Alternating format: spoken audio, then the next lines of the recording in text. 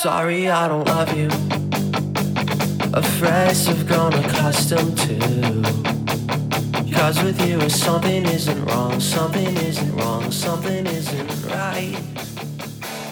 I wish you could be happy. Hey everyone, welcome to Geekdom is back this week, and Max Mallet is returning to talk more comics. Maybe one day, Max, we will have you on and discuss something other than comics, but you and I have quite a few comics in common, so we'll see if we get around to that. But how are you doing today? I'm doing all right, thanks, Deanna. Yeah, we could mix it up at some point, but we both read similar comics, and we are, I don't know where I'm going. I'm just pretty pumped to talk about Astonishing, because I really enjoyed this book. And we can talk about movies or video games or whatever another time. Yeah, so today we're talking about Astonishing X-Men Volume 1, and this is the Gifted storyline by Joss Whedon. And on art, we have John Cassidy. For colors, we have Laura Martin, and the letterer is Chris Eliopoulos. I hope I'm probably not pronouncing that right. Let's be honest. I don't know if I ever pronounce some of these creators' last names right, but I apologize if I mispronounced that. It seems like it's Greek, so I probably did mispronounce it. Yeah, you got the nationality, so there you go. It pays off to have a couple Greek friends from high school, so you generally know what last names look like. Definitely. So, Max, we both read this on Marvel Unlimited, and I was skimming back through it, and I don't know if this happens for you when you read on an iPad or a tablet or something, but the app kept crashing on me. So it was kind of frustrating to go back and skim through this, but I did make my way through it. And do you plan to buy Marvel trades, or are you sort of okay with just reading on Marvel Unlimited right now? Because for me, Marvel Unlimited makes the most sense right now. You know what? It's interesting.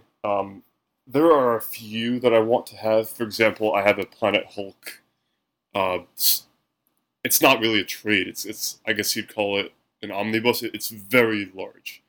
Okay. For certain books like Old Man Logan, even though I didn't like it that much, Planet Hulk, certain important storylines, I like to have the trade.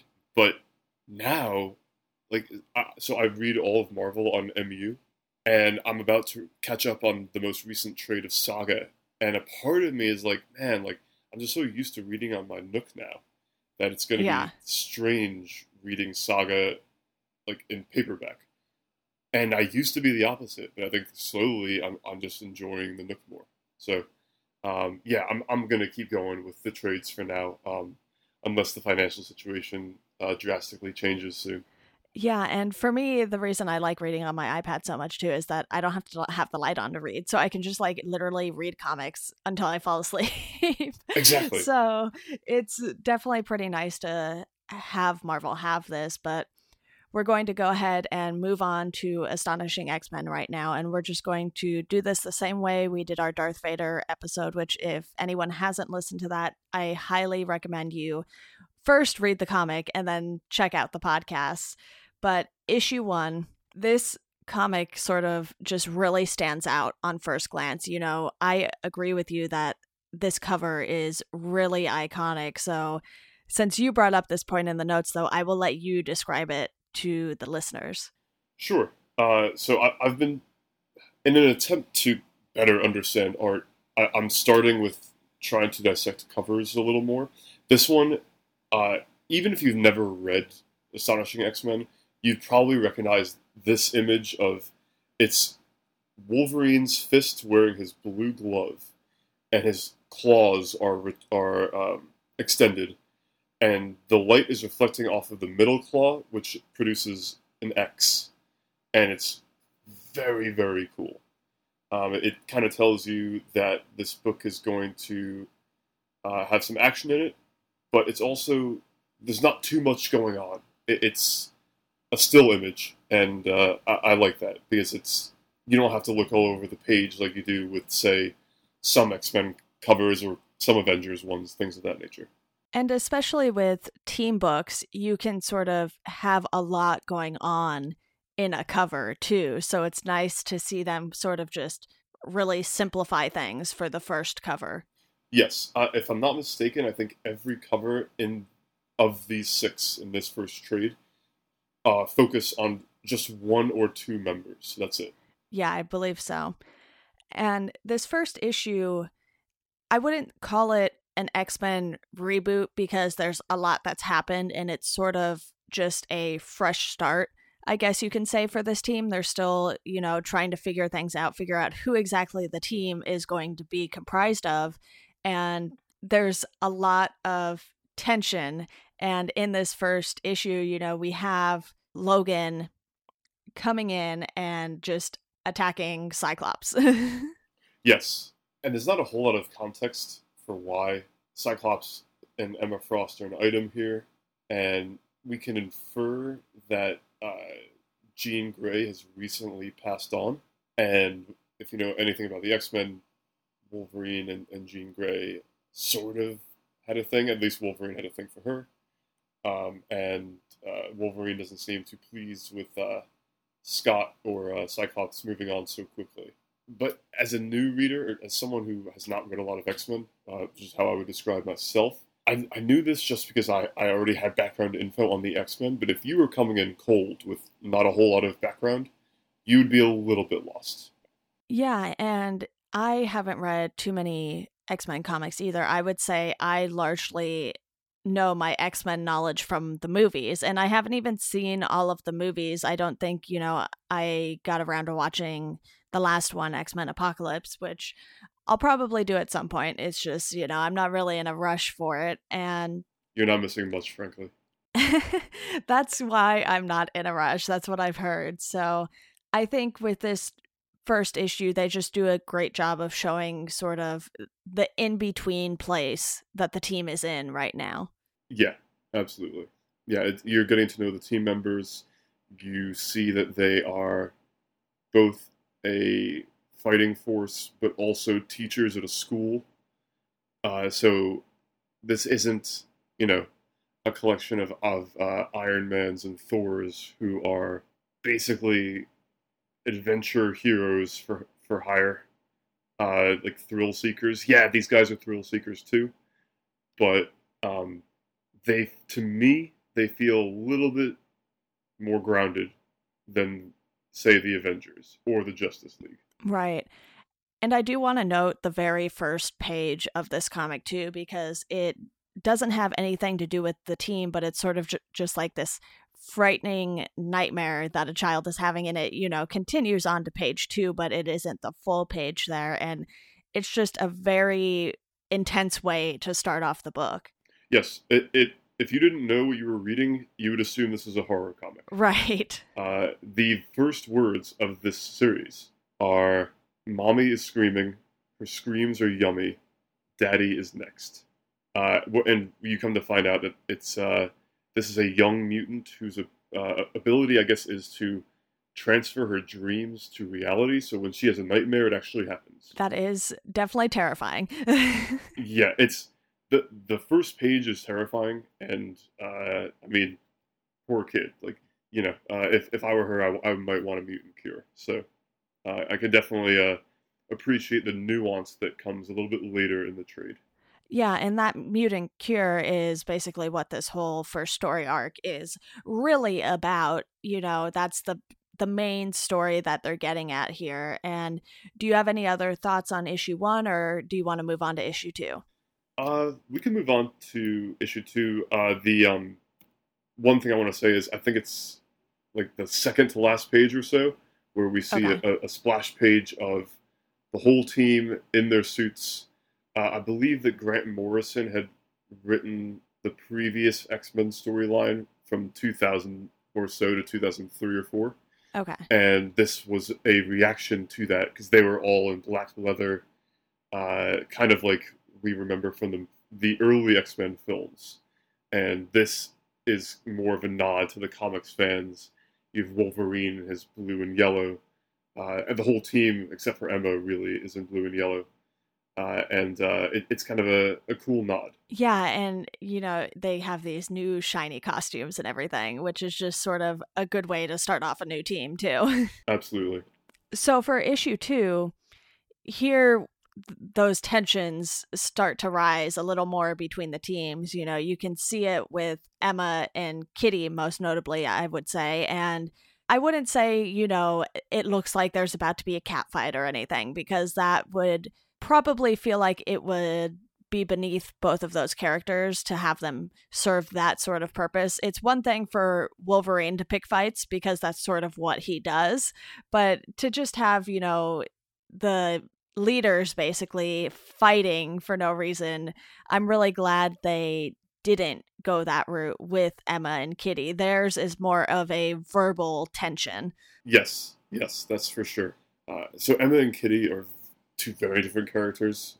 I personally have pretty vague familiarity with both, but pretty quickly what you can infer in the second issue is Kitty is more likable. Right. You'd rather be friends with her. She's, it seems a little younger, more naive and idealistic, whereas Emma is colder, no pun intended, and she is probably more capable of making the hard decision if the time comes, and she's more hardened. So that clash is pretty apparent pretty quickly. Yeah, and there's always going to be this sort of distrust between a lot of the team members and Emma, simply because she was playing for the other team before. So you never really know with a character like that what they're going to end up doing. Yeah, absolutely. And by the other team, I believe you're referencing Magneto. Yes, the bad guys. Yeah, that's right. And in this, we get an appearance from Lockheed, which is the little dragon that, you know, Kitty seems to always have at her side pretty much whenever they are going out and doing mission-like things. So that was just a nice little extra, because in issue 1, she mentions that, you know, oh, Lockheed hasn't made it here yet, and then they don't bring Lockheed in until the second issue.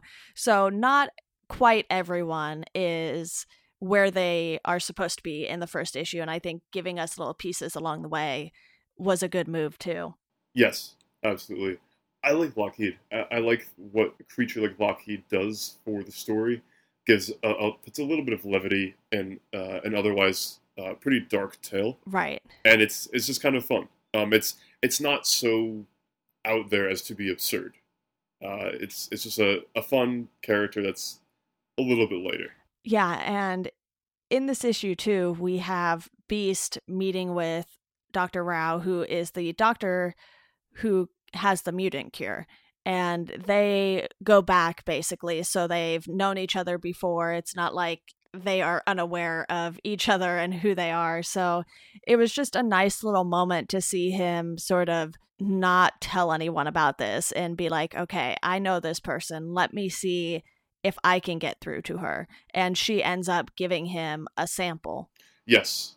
Given his appearance, you wouldn't necessarily know it, but Beast does come across as the smartest member of the team by a pretty good margin. Right. I believe he is a scientist. So yeah, I like that they are able to obviously, you know, show him in action, but also show that despite this character's appearance, it's a very multi-dimensional character. Yeah, and even during the story arc, he sort of talks about how he can end up being very cat-like in he doesn't want that to happen. So he sort of has multiple things to worry about with being Beast and being a scientist. Yes, absolutely. There's one page I would like to talk about specifically regarding the artwork and basically how it comes across. If you're on Marvel Unlimited, it's page 10. There's no dialogue. It's 5 panels showing the X-Men interfering in a hostage crisis, and it shows how each enters. Beast comes in, you know, kind of very cat-like through the window and takes out a guard. Cyclops blasts through with his laser beams. And Cassidy's pencils and Laura Martin's colors, particularly when Cyclops does an I-beam blast, is amazing. The I-beam is a very Ferrari red. Right. However, when it goes through a an enemy combatant, there's a sort of like granular effect that both Cassidy and Martin put into play, and it looks really, really cool. I'm a huge fan of whenever he does that in this particular series. So you see him blasting through a wall, taking out some people. You see Wolverine coming through the ceiling, landing on someone. Emma Frost hardening and taking out a guard, and then Kitty coming up through the floor. And it's very cinematic, but I gotta say, I think it would be hard to, like, I'm trying to imagine this panel in a film, and I think that this actually works better in a comic, and would be really complicated in a movie scene.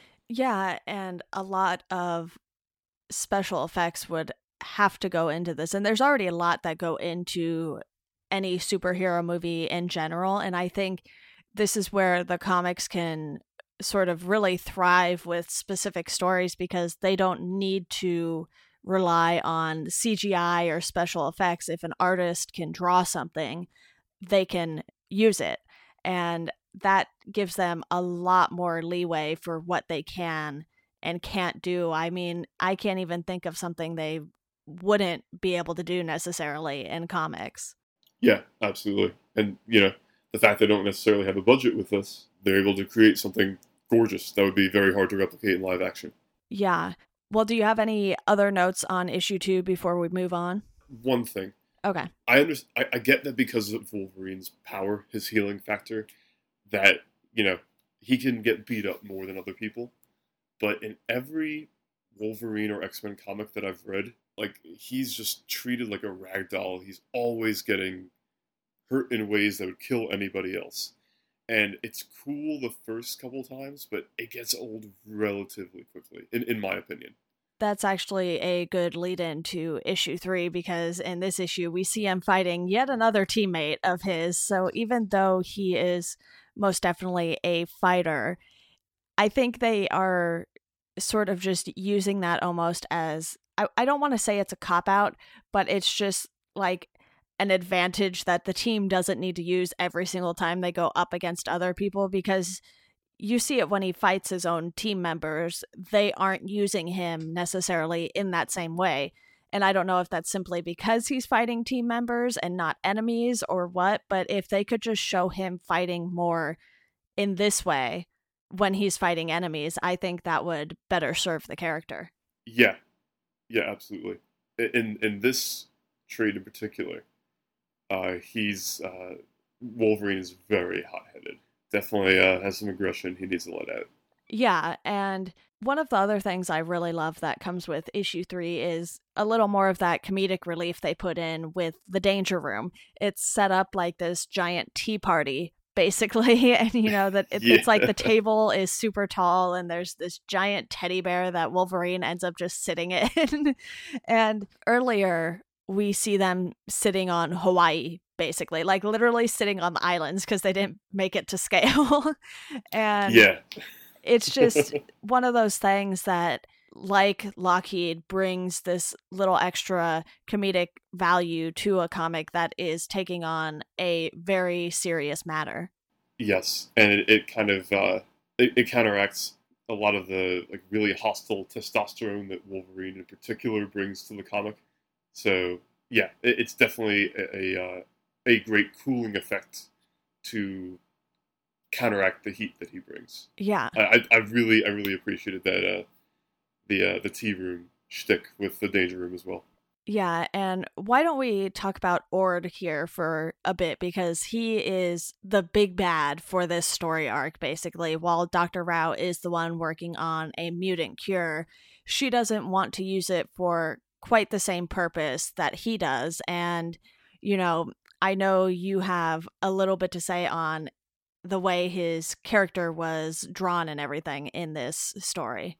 Yeah, so I never heard of Ord before. I'm not sure about you, but it's sort of like a generic meh villain.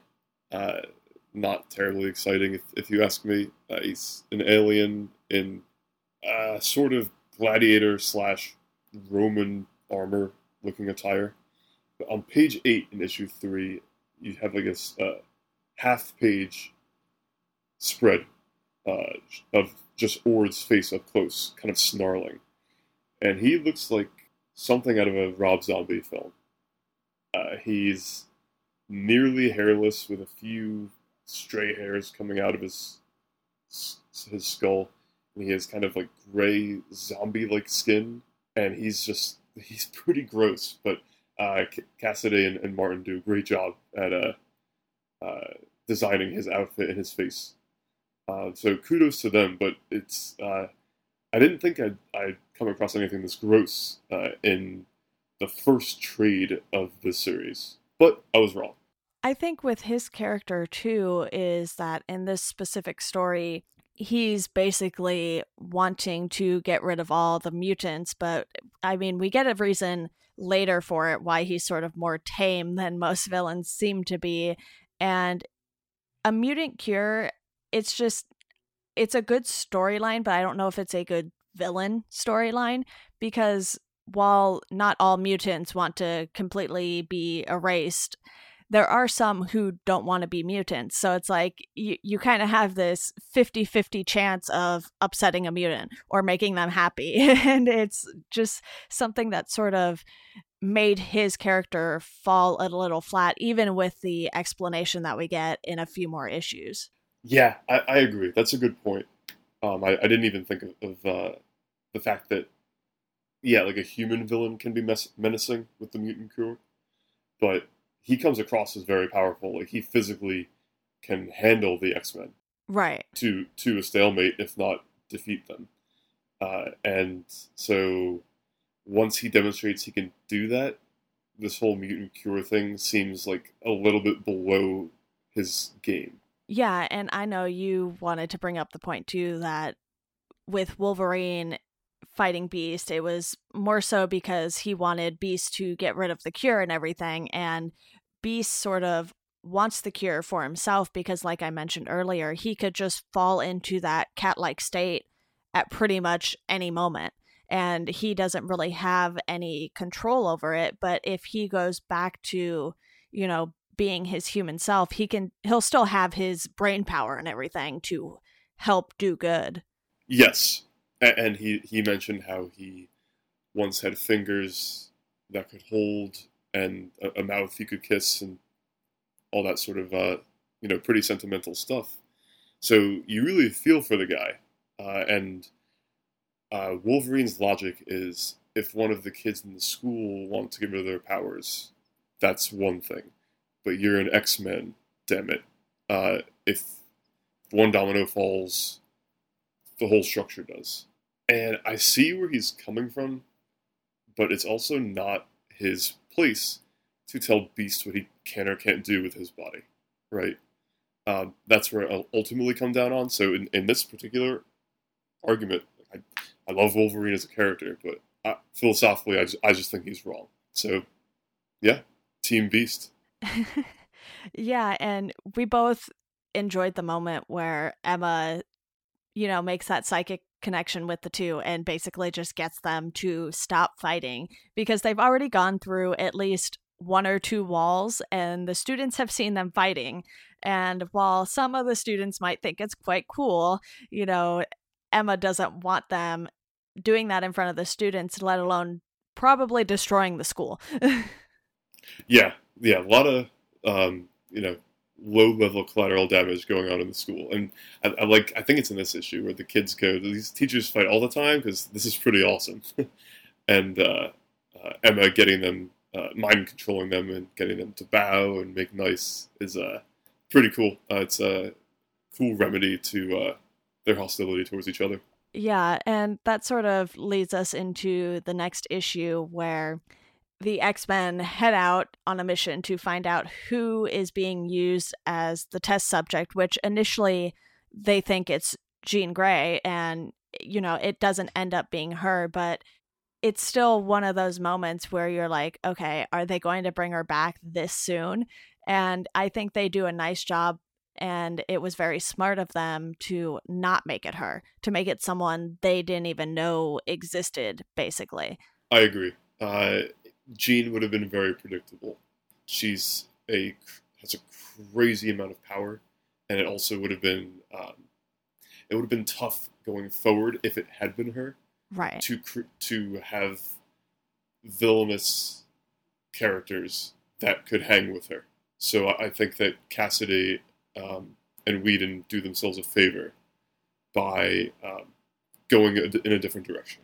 Yeah, and even though Jean isn't back, they still do get another X-Man back in Peter, who is also Colossus, because Kitty goes through the bottom floor and she finds herself in this very, very dark space for quite a while until she finally finds the sub-basement that she thinks was, I forget the exact number, but probably like about 100 feet down, which that's probably roughly, somewhere between 8 to 10 stories, depending on how high you're going based on ceiling height and everything. Mm-hmm. So it's a good way underground there. And that's where she ends up finding Peter.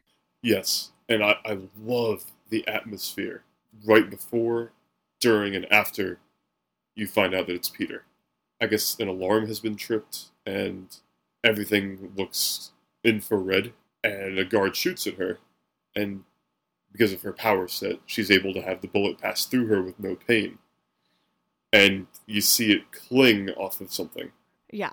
And the next page is a full page spread of Kitty with Colossus in his metal form behind her, looking really pissed. Right. And the artwork is, again, like throughout this series, the artwork is pretty great.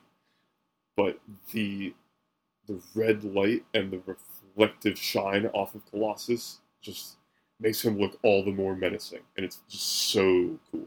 Yeah, and we actually get that sort of red tone in the infrared light and everything in quite a few pages in various issues. So it's something they definitely kept as a theme throughout this story arc and everything. And I think that was a really well done thing. They didn't overuse it too much, in my opinion, and they used it at the right moments too. Yes, these are moments of pretty high emotion and also duress. So credit again to both Whedon and Cassidy for having the writing and the art intersect in such a way. Yeah, and we should mention that while they are out on this mission, Ord shows up at the school, and only the students are there. You would think that, the X-Men might learn by now to leave someone with the students, because, without Professor Xavier there, it's like they aren't that well versed with their own powers yet, and they have no clue who is an enemy and who isn't just yet, unless there was something big that happened and it ended up on the news everywhere. So it's just like, really, you're going to leave these kids by themselves? Yeah, that's pretty questionable. Although it's a big school, so Storm and Nightcrawler and the rest could be elsewhere, I suppose. True. But yeah, I mean, we don't hear from them in this trade, so for all we know, they're out on a mission somewhere else. And pretty irresponsible teachers not to have a couple of mutant bodyguards behind. Yeah, and there's a huge difference between all the various, superhero teams, so to speak.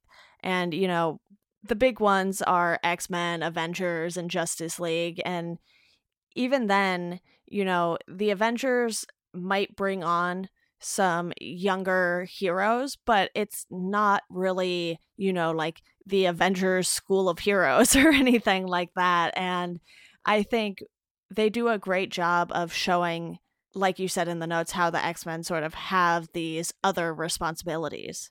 Yes, yeah, they are just a lot, even though they're mutants with very cool and often bizarre abilities, you can identify with them more than you can with, say, I love the character to death, but it's hard to identify with Tony Stark or Bruce Banner. It's just, you'll never be as rich as Tony Stark, and you'll never be an invincible green monster. So these guys are just a lot more identifiable. Yeah, and all of the Colossus stuff in this issue rolls over into the next issue when he fights Ord, and it's sort of just this really great moment where you finally see Peter freed from that sub-basement level. Yeah, especially given that he was held against his will to be experimented on for, I think, over a year. Very satisfying to see him escape, and it looks like punch Ord directly in the spine. So very satisfying and difficult to feel sorry for Ord, given the circumstances. Yeah, and I think this issue might have been one of the slower moving issues because I feel like a lot of it takes place in the same area and a lot of it does end up being fighting. And, Emma has some words for Dr. Rao.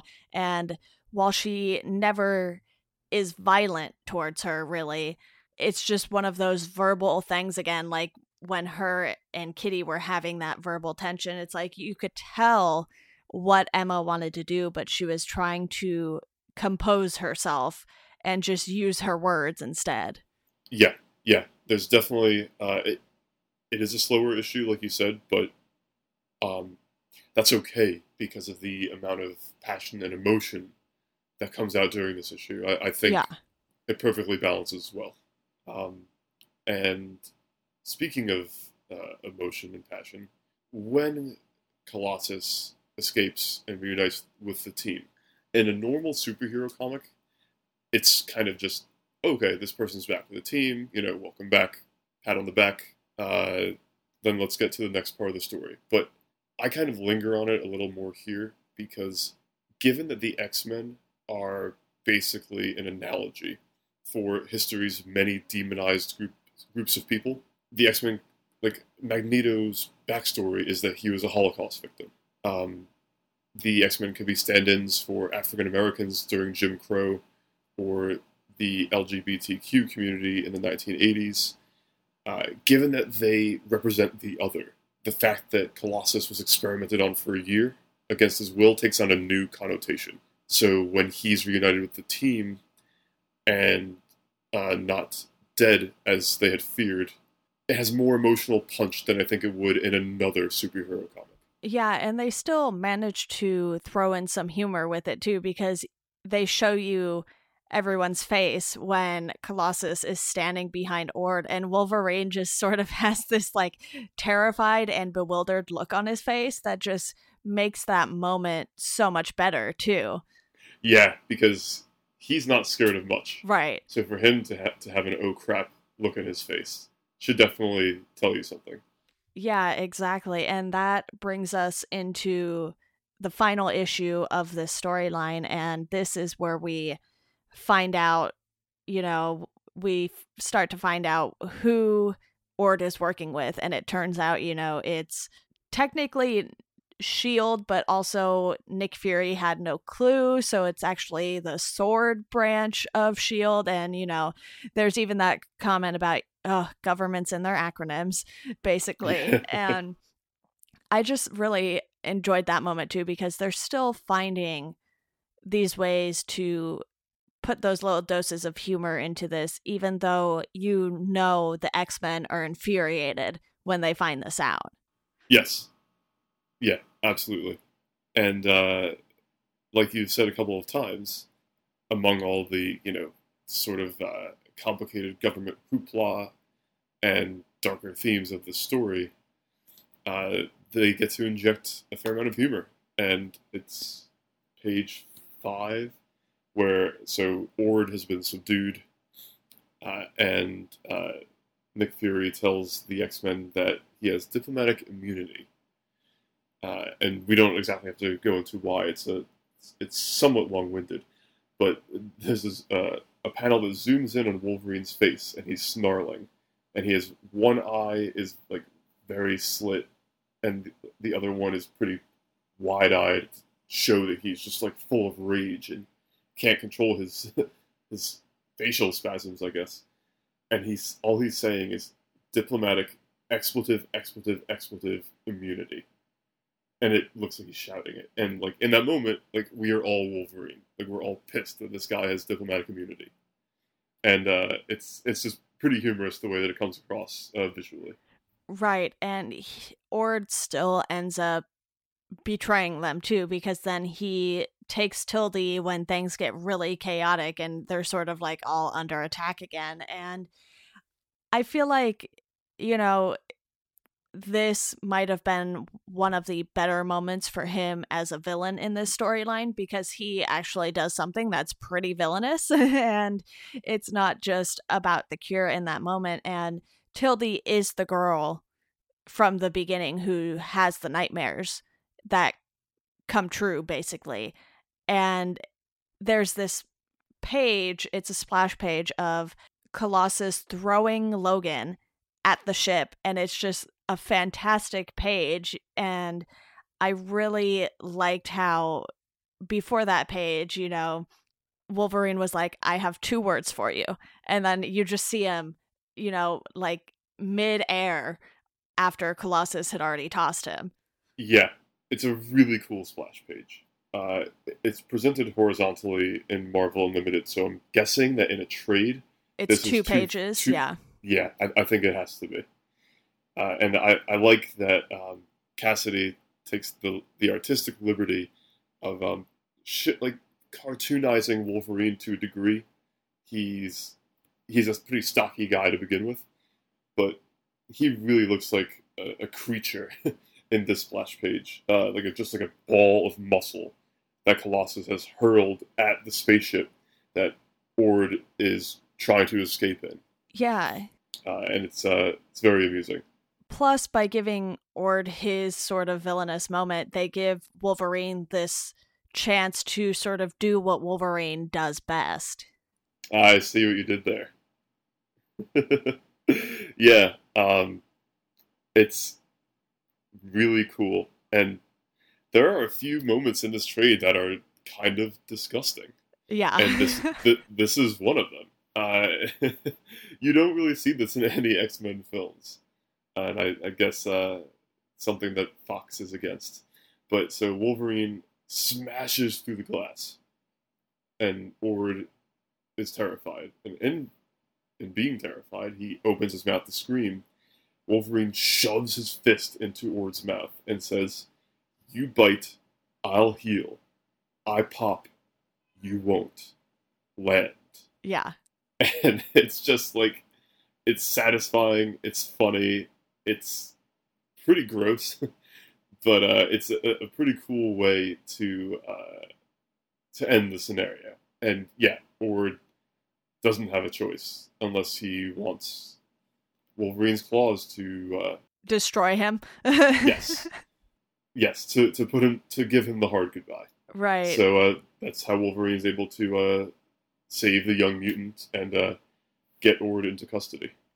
Yeah, and to briefly backtrack, sort of going on the, you know, harsh, gross moments that we get with some of this, when the mutants sort of just blast through, because like I mentioned earlier, you have a 50-50 chance of them either wanting the cure or not wanting it. The ones who do want it sort of are trying to take over the facility and get it for themselves. And you pointed this out, that there's a mutant with a head in his abdomen, which I did catch that, and I was just like, do I know who that mutant is, or did they just like make up a new one for this purpose?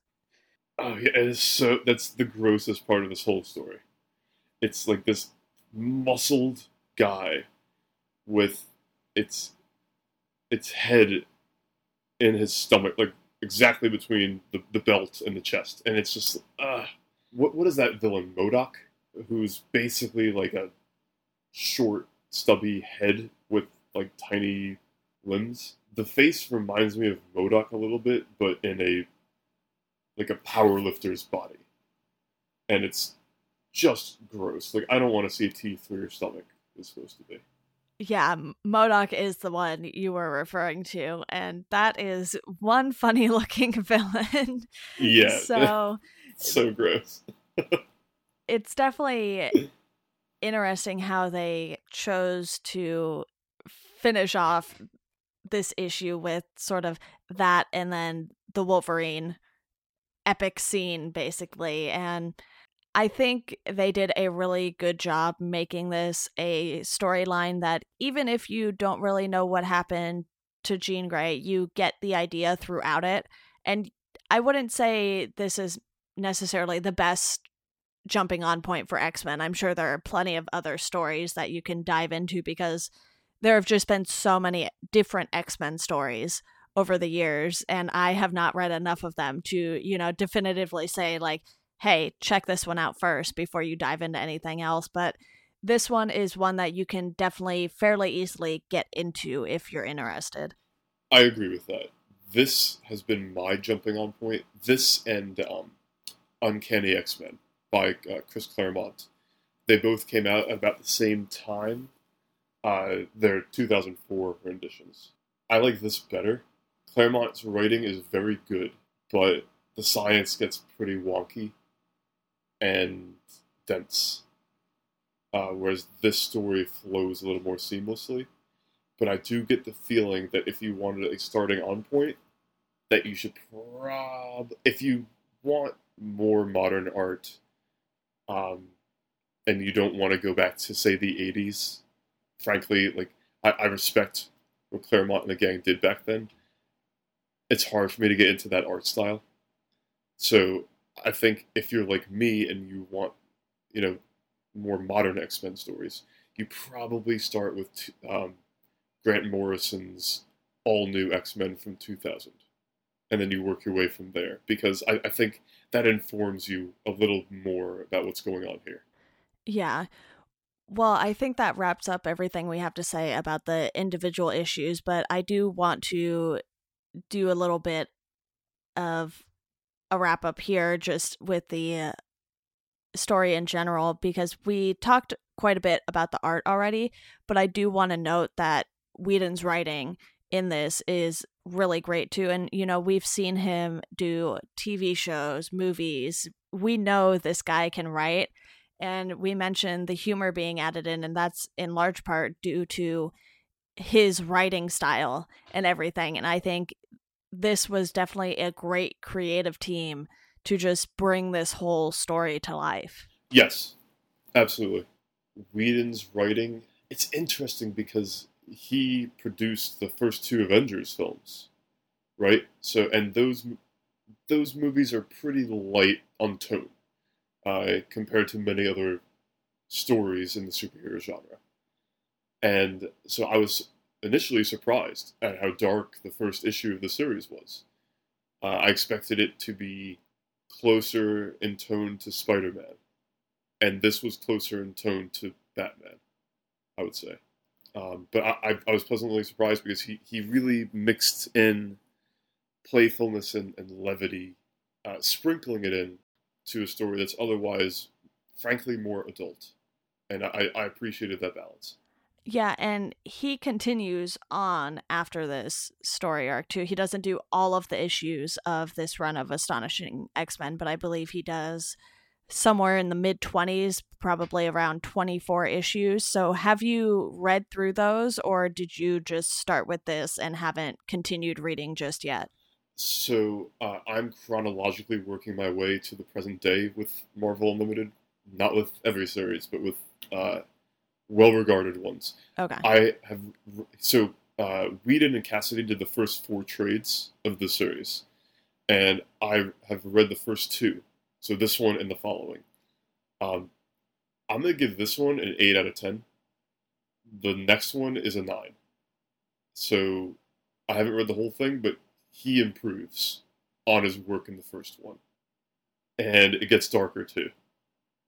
But Cassidy's art is, I think, perfect for the story that Whedon wants to tell. Right. It's sort of a blend of realism and house style. And then as far as Whedon's writing is concerned, I think he does a good job at giving every character their own voice. Like, Wolverine is gruff and doesn't take crap. Emma, I frankly don't like. Yeah, she's beautiful, but other than that, I don't know what Scott sees in her. And Whedon, he gives you enough reason to not want to trust her.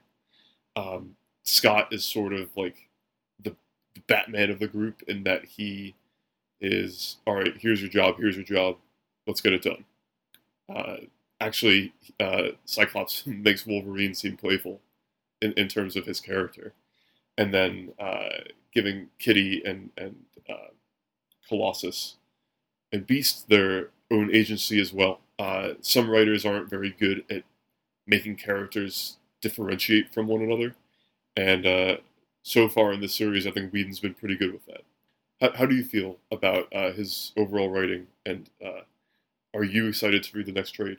I've actually read through the first 22 issues. I think I thought it stopped at 22, but it actually stops at 24. So I'm going to have to go back and sort of get those last two read there. But I really enjoyed this run because, like you, I haven't read too much X-Men. This isn't the first thing I've read. I've more so read things here and there because for a little while I was trying to follow the history ofs that Marvel will do on their website. Like right now they're doing the history of Spider-Man leading up to Spider-Man Homecoming's release, and it's a lot to keep up with. So I, would only get part of the way through. So I've read, an issue of A+X, which is, an Avengers and X-Men team up.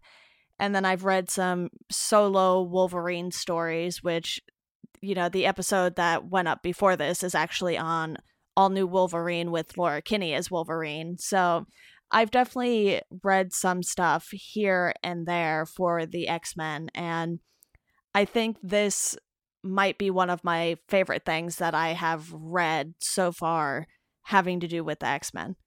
That's cool. It's a very well-regarded series, and it's pretty easy to see why. It's not my favorite thing that I've read on Marvel lately, on Marvel Unlimited lately. Right. But if someone says to me, this is my favorite Marvel series, I'm not going to argue it because it is quite good.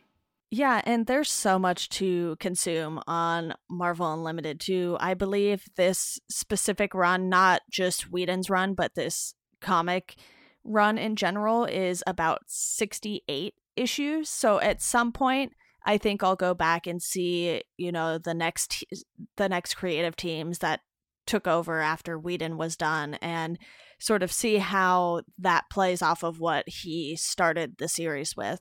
No question. I'm not sure that I'm going to read the whole thing. A part of me wants to because I like to be completionist. Right. But I kind of read stories based on writers and artists that I like. And I'm not sure exactly where. I think once we get to issue 45, it looks like Greg Pak picks up on this. And Pak is a very well-respected writer. And then I think Marjorie Liu finishes up the series, and she's well known for a few indie comics as well. Yeah. But she also wrote a very well-respected X-23 run, which I'm looking forward to reading at some point. Yeah, and I actually did read the 6-issue X-23 limited series run back in 2005. So, like I said, I have some random bits and pieces of X-Men characters here and there, and very little of the full team, to be honest. So I think, now that we've done this podcast, I do sort of want to go back and continue reading this, provided the app will stop crashing on me. I'll have to see, what's going on there. I already tried restarting my iPad and everything, so we'll see how that goes. But do you have any final thoughts on this, Max? Just that I'm, looking forward to concluding the run. It's one of the most well-respected Marvel runs from the 2000s. And if you're listening to this and you are looking to get into the X-Men, it's not a bad place to start. It might not be the perfect place to start, but it's not a bad place to start, and it's where I'm starting. Yeah. Although I hope if you are listening to this, you've actually already read this, because we definitely spoiled everything for you guys. This is true. This is true. But yeah, I mean, if you're an art-centric person, Cassidy's pencils and Laura Martin's coloring are amazing. And then Whedon's writing is pretty stellar. So no matter what angle you approach a comic from, this will have something for you. Yeah, definitely. Awesome. Well, thank you so much, Max, for coming on. It's always a pleasure talking comics with you. And I know you tossed out a few more ideas, so we'll probably keep this comics theme going for a little bit here, and then maybe we'll take it off track with a movie or something. But again, thank you so much for coming on. Thanks for having me. Always a pleasure to be here. And to our listeners, as always, thank you guys for listening, and we hope you enjoy the rest of your day.